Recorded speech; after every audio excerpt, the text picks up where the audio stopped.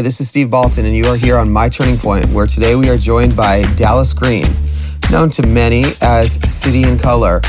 Such a joy to talk with him about music and one of his great passions, basketball.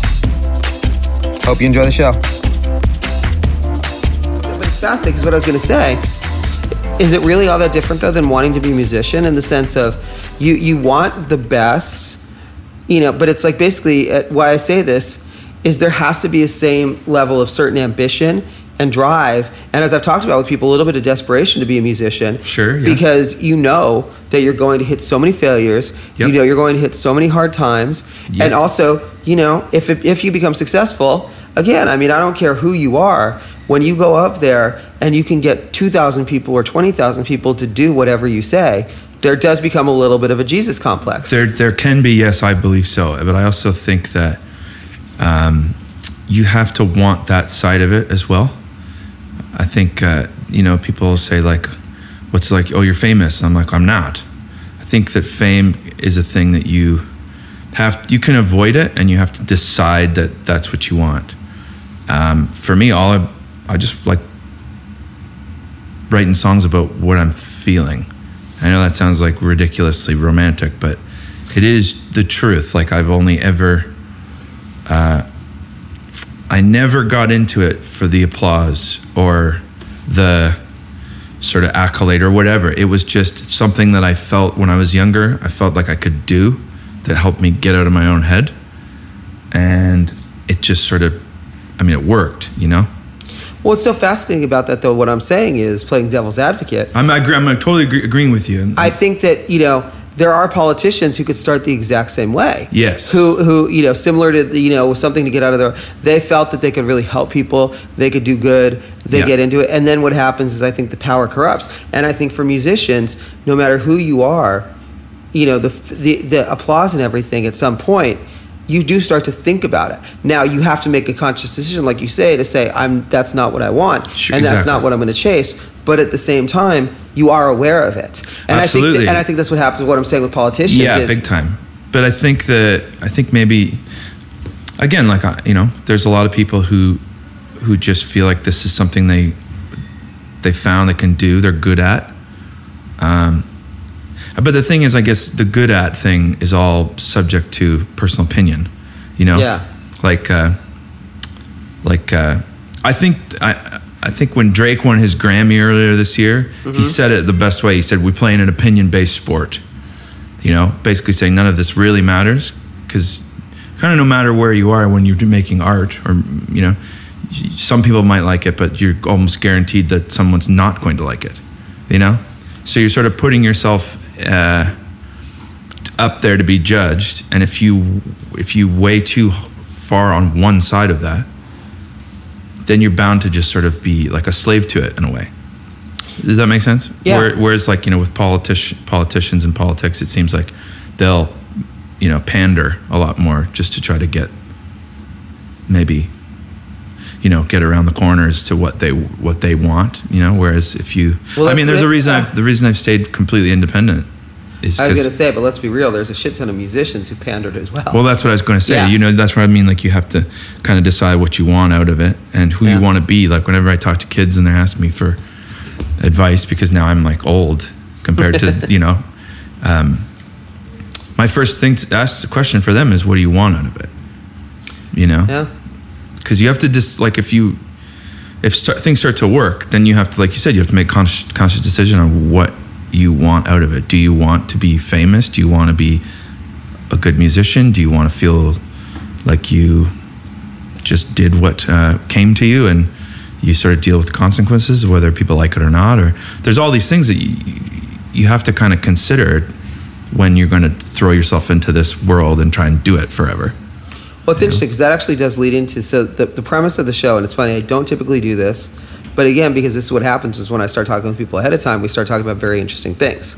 So what we'll do this show a little different is we'll not lead in with that, but it does tie in with what we're talking about. So the premise of the show is called My Turning Point, and it's where every artist, whether it's been, I've had everyone on from Robbie Robertson, speaking of Canadians, to, Deadmau5, and they'll talk about it, pick a turning point moment in their life and talk about it.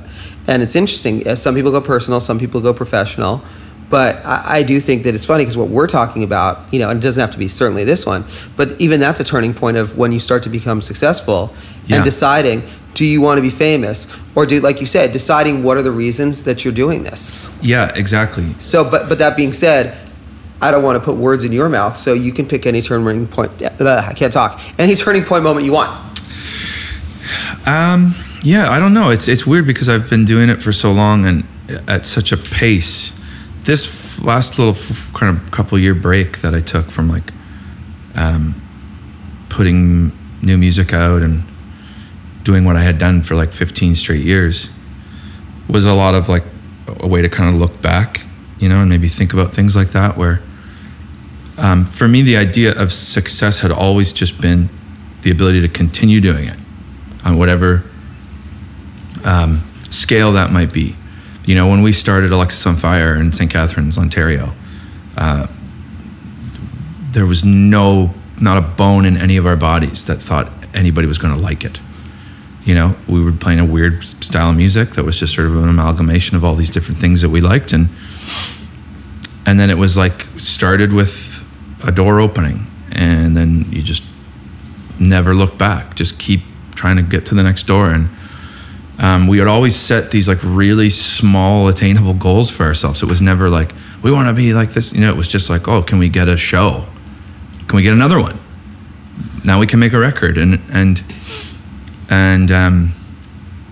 that's all we did for years. And then I made this solo record just because I thought I had these other songs.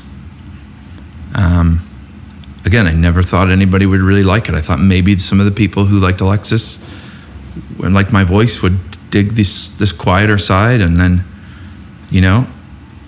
that came out and people liked it. And so the turning point really, I don't know, I guess maybe deciding to, like at 21 years old, just deciding to get in the van and go.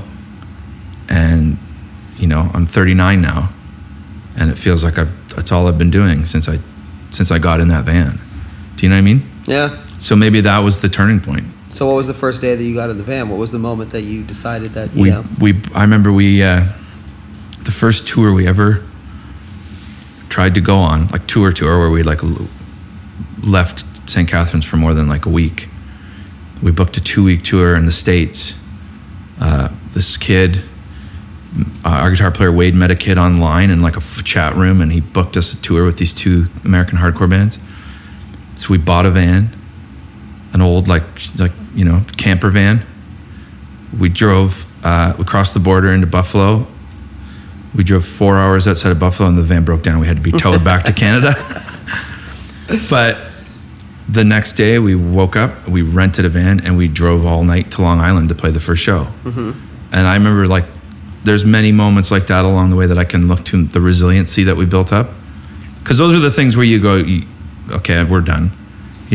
We felt so cool. We were leaving Canada to go tour, and then our van broke down. We had to be towed back home. It was like such a tail between your legs moment. But then it was just kind of like, okay, well, how do we keep going? And that's sort of just basically what I've been doing ever since. Like you said, so many failures, but then trying to get up and find, some way to succeed. What's so interesting about that, this is something that's come up a lot of late, and I had Grace Potter on the show yesterday, who's a friend, and we're talking about this. Her turning point moment was basically taking 4 years off because shit started to fall apart in her personal life, fell in love with her producer, all this stuff, right? Yeah. But what's interesting about it is, as we talked about, it's funny because you said you took the 2 years off after going nonstop. And I think what is a turning point for a lot of people as well is having to decide to recommit to music. Because I think what happens is, this has come up more and more, and as we were talking about, look, you're 16, you think it'd be fucking cool to be a rock star, right? Sure. And then you turn 30, and let's say you've been a rock star, you've been successful, you realize it's nothing like what you imagined. Like, it's funny, I was interviewing Dave Matthews today, and we were talking about this, and he's like, when I think of when I was in the kid and had the fantasy of being a Beatle, and then I started to go on the road, it was literally nothing like anything that I had dreamed it would be. Yeah. And so I think that what happens is you have to sort of recommit to that idea. So was that the case for you, that you decided that, again, this is still your passion? Because the other thing too is people get older, your interests change. Absolutely. I think the thing that I did was I didn't take a year off from making music, or 2 years. I took time off from doing the same thing that I did for 15 years, where I made a record, went on tour for 2 years, came home, went right into the studio, made another record, and went back out and did this cycle. And even when I was doing Alexis and City and Colour at the same time, full on, it was like every year I would be, you know. So for about like 8 years, I put out a record every year, whether it was Alexis or City and Colour, and just charged, you know? Yeah. And this last, I finished touring on my last record at the end of 2017, and it was the first time since I left home at 21 where I had the last tour dates and nothing booked afterwards. No studio time, no more shows, and I just said, I'm going to see what happens. And that was a really hard thing for me to do because I'd never done it. And I don't know if it was like a fear of, if I stop, will it be there when I come back? If I decide I want to come back, will it still be there? Will the songs be there? Will the people be listening? You know? So what then I realized is, I was like, in my head, I was like, I'm going to take a break. But then what I realized was, no, I don't take breaks. I just don't need to focus all of my energy this exact same way. So I took time off. I produced my friend Ben's record, who's on tour with me here. Mm-hmm. I'd never done that before. They asked me to produce a record. And I was like, I don't know how to do that. And then I got in the studio. I was like, oh, I know how to do this. I'm doing it for myself for 15 years, you know? And then I got back with Alexis. And so it was like recommitting myself to this idea of being a working musician, but not in this way that I just thought was the only way I could do it. And then in that whole year as well, I made this new record, which was something I'd never done. I'd never done just like, I'll get to it when I feel like it. It always been 2 weeks booked in the studio, bang, gone. So there was all this really like discovery, doing the same thing, you know, music based around music, but it was like proof to me that I could sort of attempt a different strategy, I guess, if that makes sense. Yeah, it's interesting. You know? There are a couple things in there that are really fascinating. One, once you started to say, and I think you and I have talked about this in the past. I talk about this with artists all the time. When you're making a record, right, you have no perspective. You're in the midst of it. Well, when you've gone for 15 years straight, there's no time to sit back and think, and there's no perspective. Yes. So when you took the time away, or at least changed your schedule up, did you find what it was that you were afraid of? Yeah, I think it was this not being here. But then I realized, like, you know, and all my family and friends would always just be like, that's stupid. Like, you know, you've put in the work, and you have these people who have been listening to you this long. Like, they're not just going to go away because you decided to like not put out a record every 2 years, you know? And some of them might, but that's just life. And that's just the life of a musician, right? You know, you lose people along the way, but you gain different people, you know? Yeah. So I think that was something I just needed to get over. It was like, I could change directions and I'd still be here, you know? Isn't that part of the advantage, though, to what we were talking about earlier about, you know, not being famous, to be successful, to have a career? You know, again, if you're Rihanna, it's fucking hard to do that. Yes. Because, and nothing against Rihanna. I actually like Rihanna. Me too.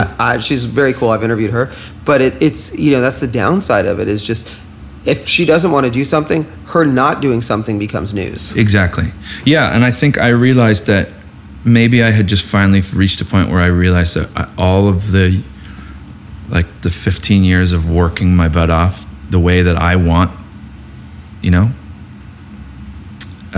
allowed me to just realize, okay, I've put in the work for myself, you know, like I've made myself feel like, even if I came back and no one was there, at least I made 5 City and Colour records. I made 4 Alexis on Fire records. I made a record with my friend Alicia. Like, I had done all this stuff that I wanted to do when I was younger.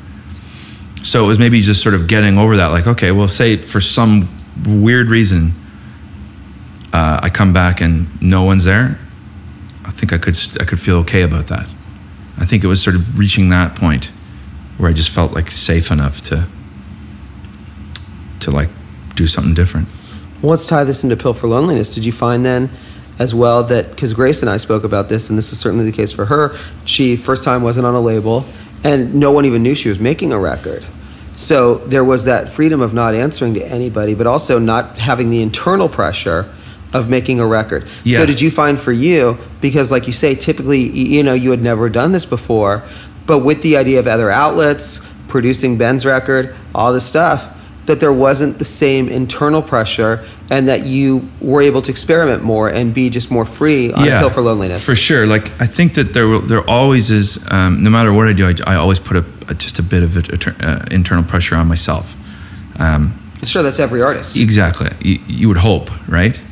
But I think making the record this way without any sort of idea of what it was going to be, when we started recording these new songs, it was like we were mixing Ben's record at my friend Jakir's studio in Franklin, Tennessee. And we would finish mixing it, and my friend Carl Barham, who just passed away a couple weeks ago, who made the record with me, him and Jakir, we were sitting in the kitchen, and unbeknownst to me, they had been talking about my new demos, because Carl, I'd make these demos and send them to Carl. And so we're standing in the kitchen, and like Ben and Matt Kelly are like drunkenly recording a new piano duet thing. It was just fun, and they were like, okay, so let's start recording your new songs. And I was like, huh? Like I was the farthest thing from my mind was me making a record. I was just like, I was making Ben's record. I kept joking with the Ben Rogers band. I kept saying, I'm retiring, I'm moving into coaching, because I felt like I had a really good time in the studio, not really like do anything other than like motivating. And so the boys were like, yeah, let's start recording your new songs. And I was like, no, I'm not ready to make a record, and they were like, let's just start recording. We don't have to make a record, and Jakir said this thing that will always stick with me. He said, Dal, we'll start recording, and then I'll go into my little room where he mixes, and he's like, and if it doesn't sound good, nobody will hear it. And I was like at that moment, I looked at the two of them, and I was like, here you go, here are the keys, you guys take over. And so it was like that, having them, the trust of them to be like, let's just start recording these songs. There's not, there's not a cycle that has to start. There's no deadlines. There's no nothing. We'll just start recording. And that's how we started recording in like April of last year. And then we finished March of this year, just over and not like it didn't take a year to make. It was just, we went at it whenever we could do it, And was there one song early on where you started to realize that you wanted to make this record? It was the first song we started recording was when we started recording Astronaut, and because that jam part at the end of Astronaut, I had written before I wrote the song. I just had this like jam thing that I wrote on a looping pedal. And I thought it was a lot of fun to play on guitar in the basement. And I was like, I want to be able to do this at some point. I need to write a song where this can go in it. So I originally had that jam part in the middle of the song. And then Jakir was like, maybe just put it at the end. Let's get another chorus in there. And I was like, all right. But it is funny because it started with the idea of just that you thought it would be fun. Yeah. And not the idea of like, okay, it's, adhering to the schedule of, exactly. Fans are waiting for this record. Exactly. There was no vocals. There was no nothing. It was just that riff. So then then we started doing that and like writing the song out of that. Yeah, it was just a lot of fun. And as you did that, after that, did the theme of the record start to emerge and like songs come out? And, I saw an interview you did where you talked about the fact that, this is basically, as it is for almost every artist, it's a way to just deal with your own feelings. Yeah. And particularly, it was interesting because you talked about, and this struck me for a couple of reasons, I'll tell you why in a second, but you talked about I think it was something to the effect of, the idea of life on the road versus the reality of it. And there is this idea of, oh, cool, you get to see the world and you get to do this and you get to go all these places and you're always in a different place and all this. And it's like, which sounds glamorous and it's hellacious. Yeah, exactly. And the relationships that are strained because of living that life, like the relationships at home or from the people that you grew up with, or that don't necessarily, they understand what you're doing, but in one way they don't, right? They don't understand, but they think that you've lost touch with them or whatever, but it's like, no, I haven't. I'm just, like, people say, like, what I see people and they're like, what are you doing? What are you up to? And I'm like, I'm doing the same thing I've been doing since I was 16 years old. Like, you know, I'm playing guitar and I'm writing songs and I'm singing them.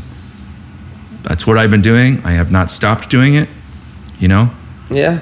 Nothing really has changed, you know? I've just made a bunch of different records, but like, so, but you know, there's a hard truth that you have to face where you realize that there are relationships in your life that are just not going to be the same anymore because you don't have you're just not there, you know? That's why it's so important to have like build a family that you can travel with, because it becomes your family, it becomes the people you spend more time with than anybody. But yeah, so a lot of the songs are about that, and a lot of the songs are just about I think taking a step away from that sort of rigorous schedule cycle that I had been on allowed me to kind of look back at my own life, but also sort of observe a little bit more. So a lot of the songs are sort of my observation on kind of how I feel the world is at the moment. Mm-hmm. Whereas when you're in this kind of self-centered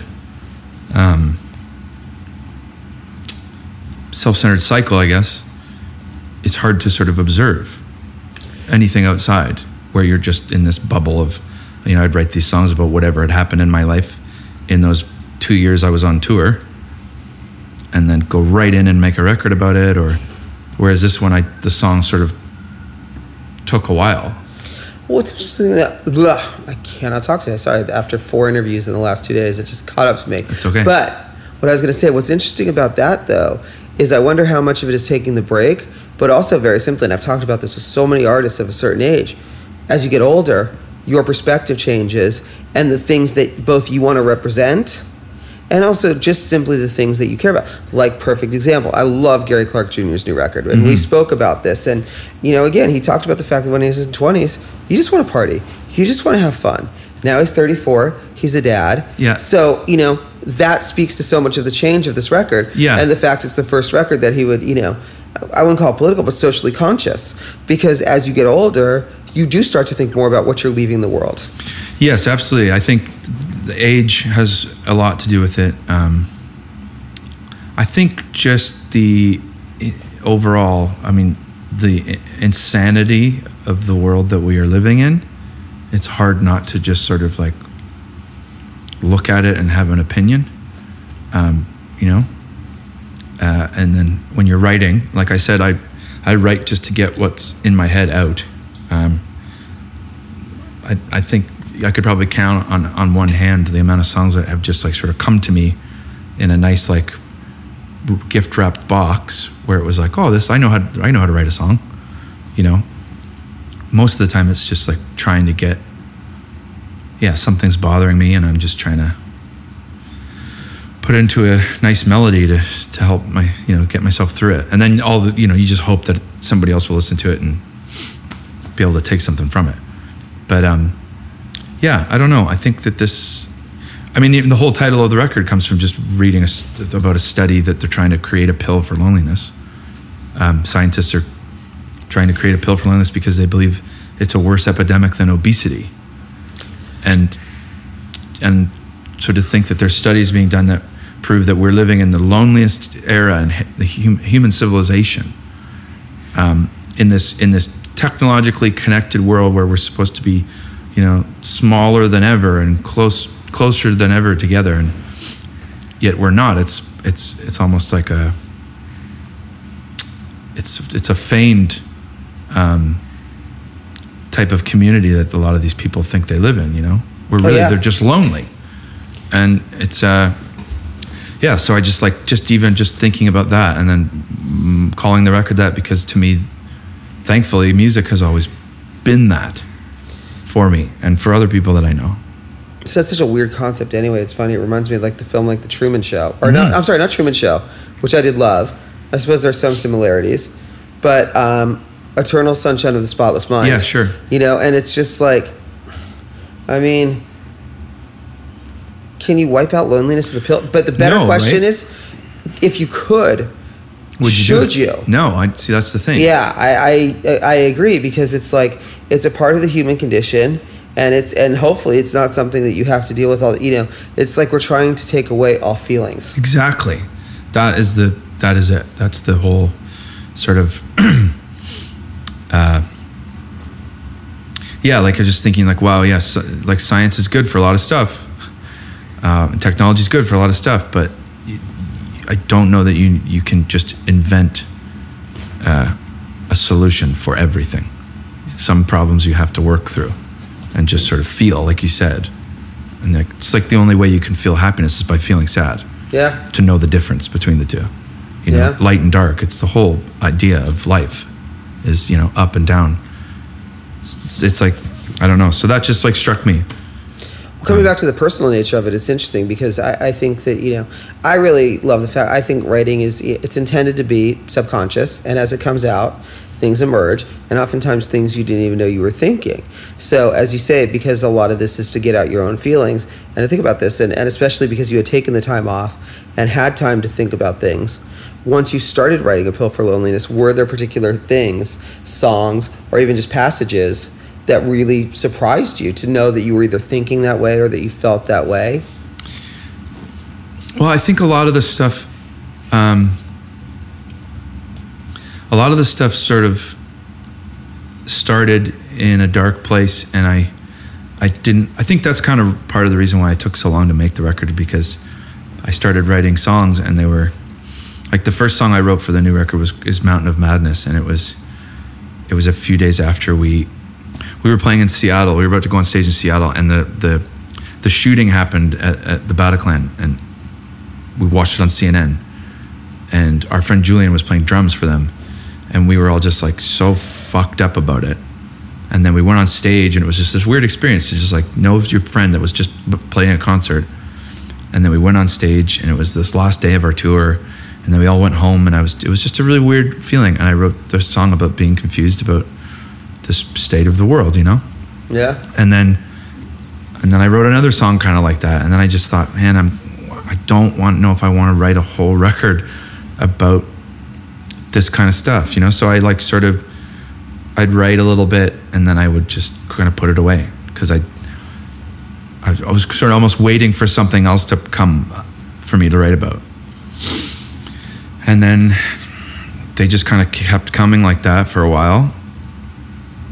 And then I was like, well, man, now it's obviously I just have to dig into it, because it's just a thing that I want to talk about. So that as you dug into it and realized that you wanted to talk about, what did you learn? What were the couple things that you? Well, I learned again another.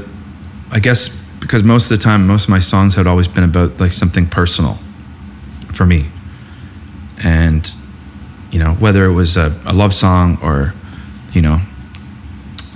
sort of a melancholic song about trying to get out of it, but I think I learned that I could still write about. I could have an observational opinion and still write the way I write and feel the way I feel, if that makes sense. Because I'd always been sort of, I don't know, not too much of a bulk writer in that regard. Like, I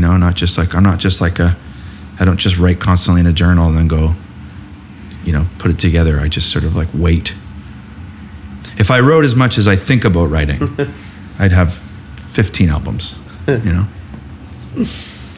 it's in the process of that then, as figuring out that you can do that, what were the moments then where you realized like, oh, okay, I can do this type of writing, and I can, kind of do what you're talking about and do it a little separate and approach it in a slightly different way, because again, like you say, you because it's nonstop, or it had been nonstop, there wasn't a lot of opportunity to change it up. Yeah. So it probably had to be really inspiring to see that, okay, if I want to write in a different manner this time.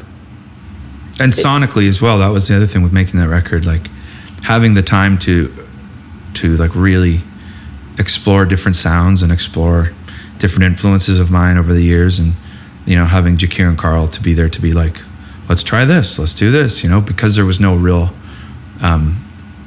goal other than just to make you know, make good art with each other and see what happens.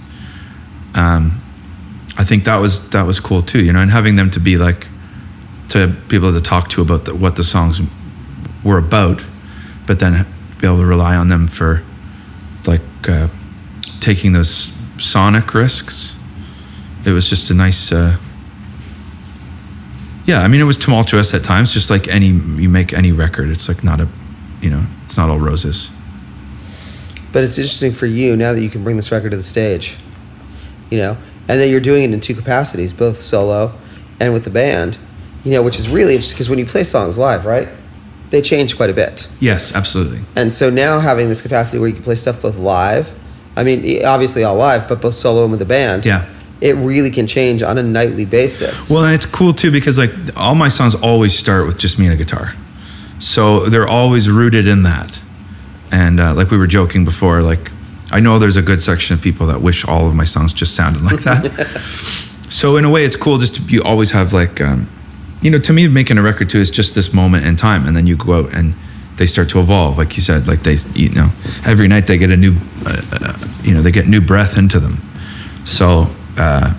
Yeah, being able to just go out and play is what I've always really made records for, is to go out and hope that that moment on stage is the transcendent moment you're always looking for.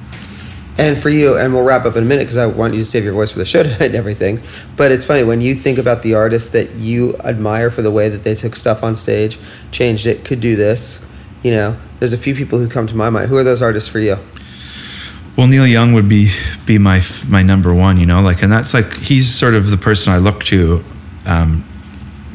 not comparing myself whatsoever, but just a person who's just done what he's wanted to do. Yeah. Whenever he feels like it. If he wants to go play just by himself with an acoustic guitar, he does it. If he wants to jam for 30 minutes on Cortez the Killer with his buds, he does it. If he wants to bring out Willie Nelson's kids as his band, you know, like, yeah, and he just seems to follow whatever path he's on. And that's sort of something I've always taken a lot of stock in, is just because I'm not, I do not take for granted the ability to do what I want, you know, and it's something I cherish and I hold really deeply. Yeah. Knowing that at the end of the day, whatever happens, whatever I choose to do, it's me that says yes or no to it. I take my creative control and the independence of that, not being sort of beholden to anyone, very, very seriously. And I think that's, yeah, like Neil just kind of is that sort of archetype for that, in a way. Cool. Before I let you go, I mean, I can't, you know, we haven't spoken since the Raptors won the championship.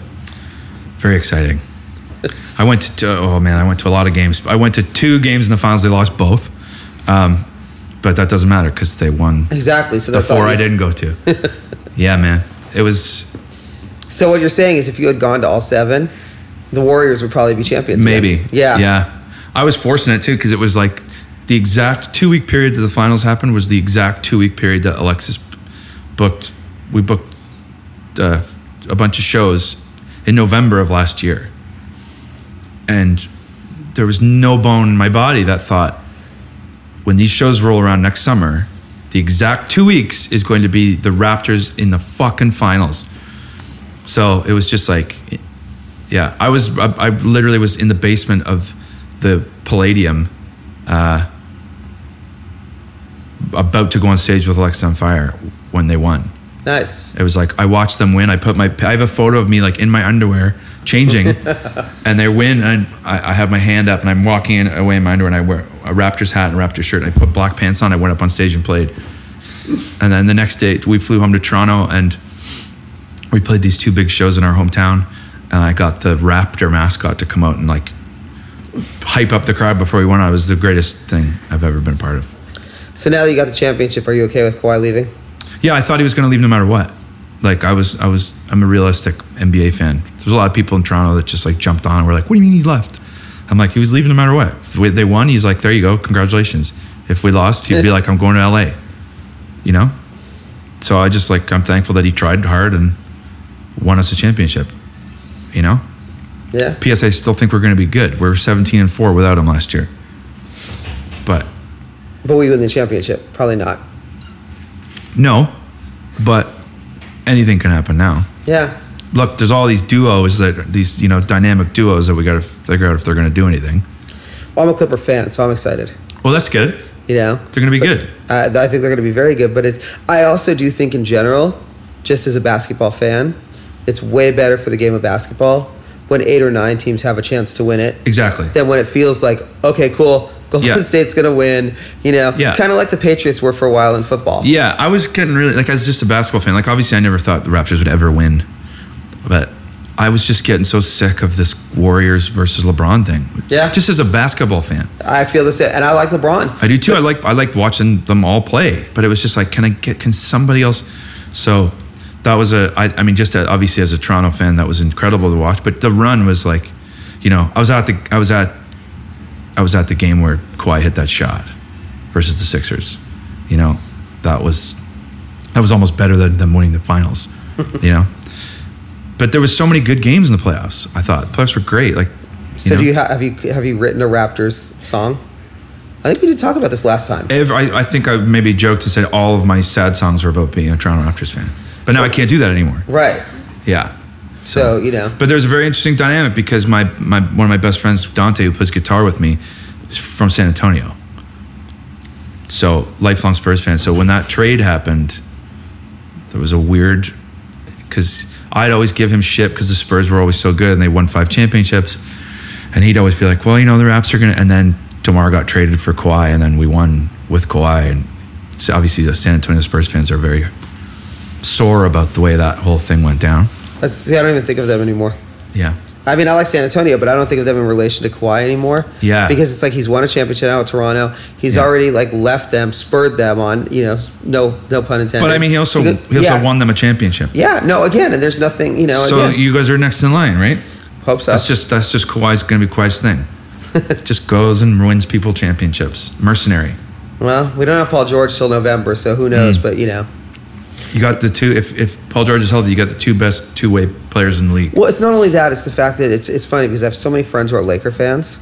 And this is the one thing I wrote, and I say this as someone who's from LA, someone who grew up on Showtime basketball, and who still would argue that Kareem Abdul-Jabbar is the greatest player of all time. I'm going to take Jabbar over Jordan. Okay. All this being said, Laker fans today are so fucking obnoxious. Yeah. They're just this fucking incessant whining about, he's coming. So Kawhi and Paul George go to a Rams game and they boo him because he didn't go to the Lakers. Guess what? Clippers last year won 48 games. Yeah. And then got the best two-way players in the game. Yeah. It's not going to be that close. No, and man, don't get me started on Lakers fans. Same with I say this look, you gotta keep fans. I'm the host, so I can say whatever the fuck. I wrote a song called "The Golden State," but okay. But why is everybody still singing about California? I don't know. I opened with it at Coachella. I remember that whole independent. I'm my own person. Yeah, but I think it's funny when it comes to your music. I don't know that fans recognize the basketball thing anyway so much. Sure. Well, Canadians do because they know that's.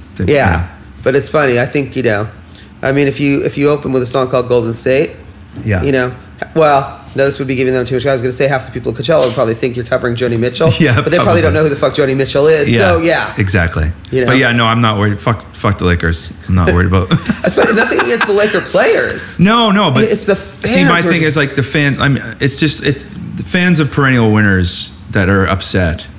Because basically, it's like you didn't. And every time the argument comes up, 16 championships. Well, this is the analogy I use. You haven't been to the playoffs in 7 years. So if you meet a girl 7 years ago, right? Yeah. You have the best sex of your life, and then she doesn't sleep with you in 7 years. Yeah. Are you still going to continue the relationship? And I will go on record as saying I understand that the irony of I'm a Toronto Maple Leafs fan, and the Leafs are hated like the Lakers are because the Leafs were they're the hockey mecca, but they haven't won the Stanley Cup since 1967.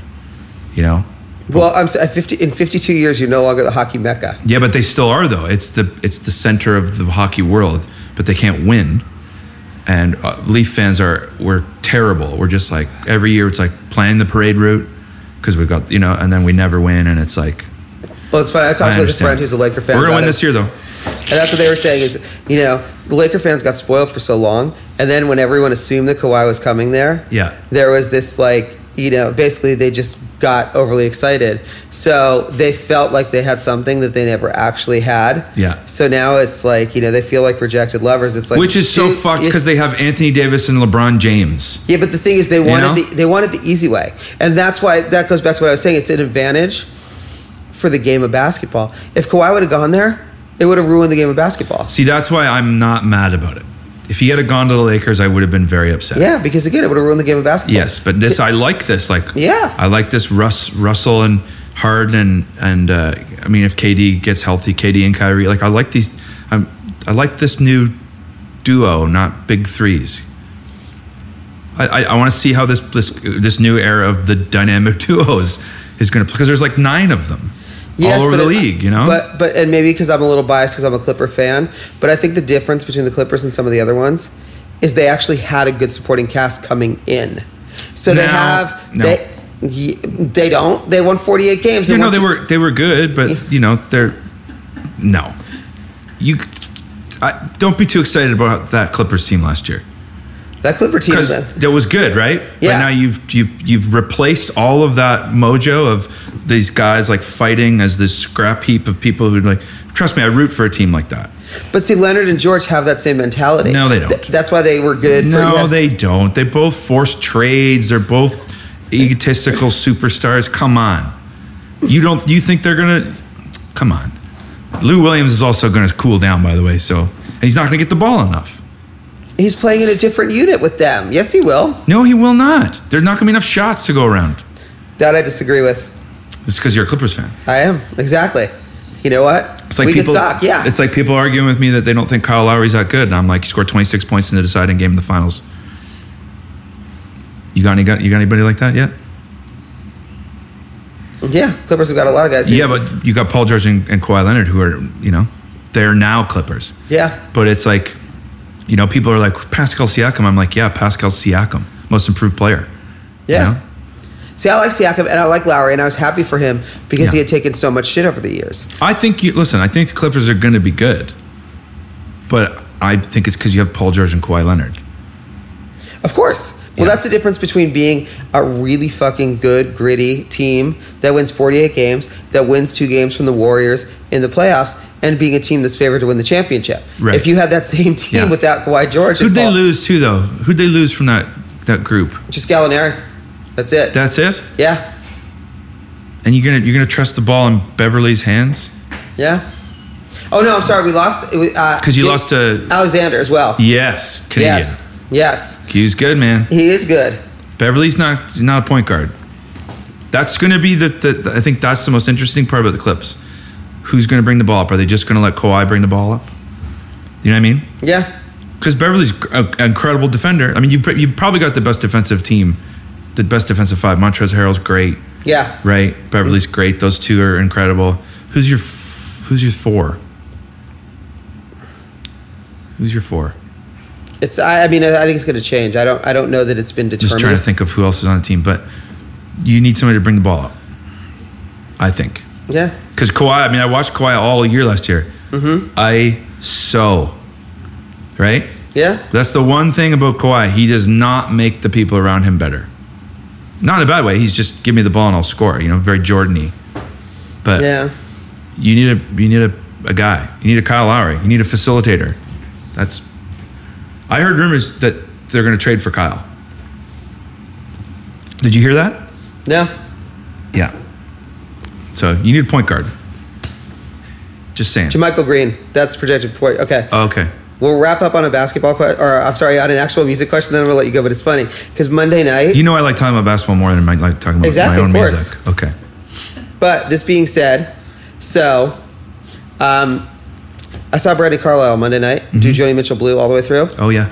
Phenomenal show. Got me thinking about this. It's very and she said at the show, her reasoning for doing it is because she wanted people to be able to experience Blue live again. So, obviously Joni can't play, so she can't do it. What would be the album from another artist you would want to do start to finish? That's a very good question. I don't know that I would pick one because I don't have enough confidence in doing anything justice, but Well, taking out for a second the doing it justice. Sure. Just taking it as a fan and as one that you think you would be interesting to do.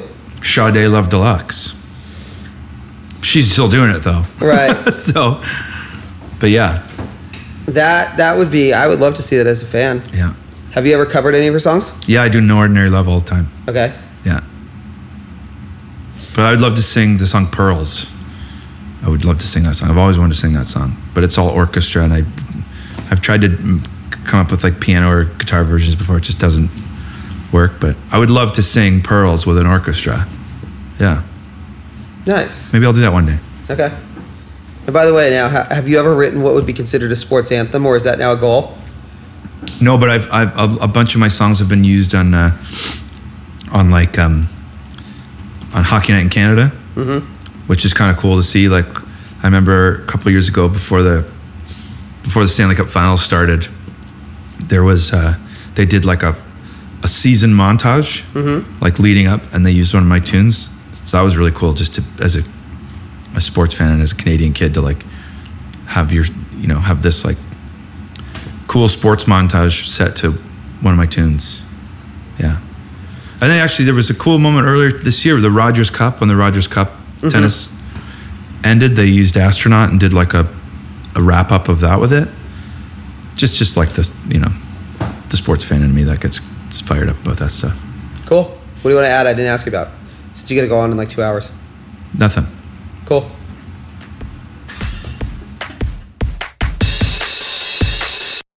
Hey, this is Steve Baltin. You have been listening to My Turning Point with Dallas Green, also known as City and Color. And looking forward to revisiting this in June to see where we both stood on our NBA picks. I am sticking with the Clippers, and I appreciate the fact that Dallas is a lifelong and diehard Toronto fan. So congratulations to him on his championship last year.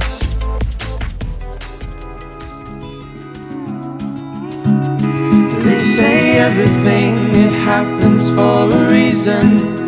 You can be flawed enough, but perfect for a person. Someone who will be there for you when you fall apart, guiding your direction when you're riding through the dark. Oh, that's you and me.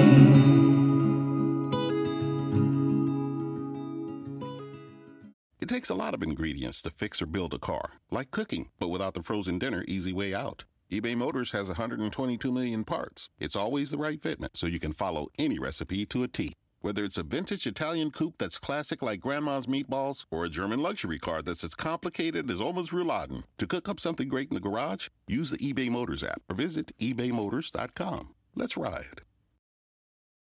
This summer, LL Bean invites you to simply step outside and enjoy the fresh air and sunshine. We'll be your guide with tips and advice to get more out of every moment outdoors. Here's one. Create a bobber for your keys by sticking an eye hook into a wine cork, then add it to your keychain. If your keys fall into the water when you're hiking or paddling, the cork will float.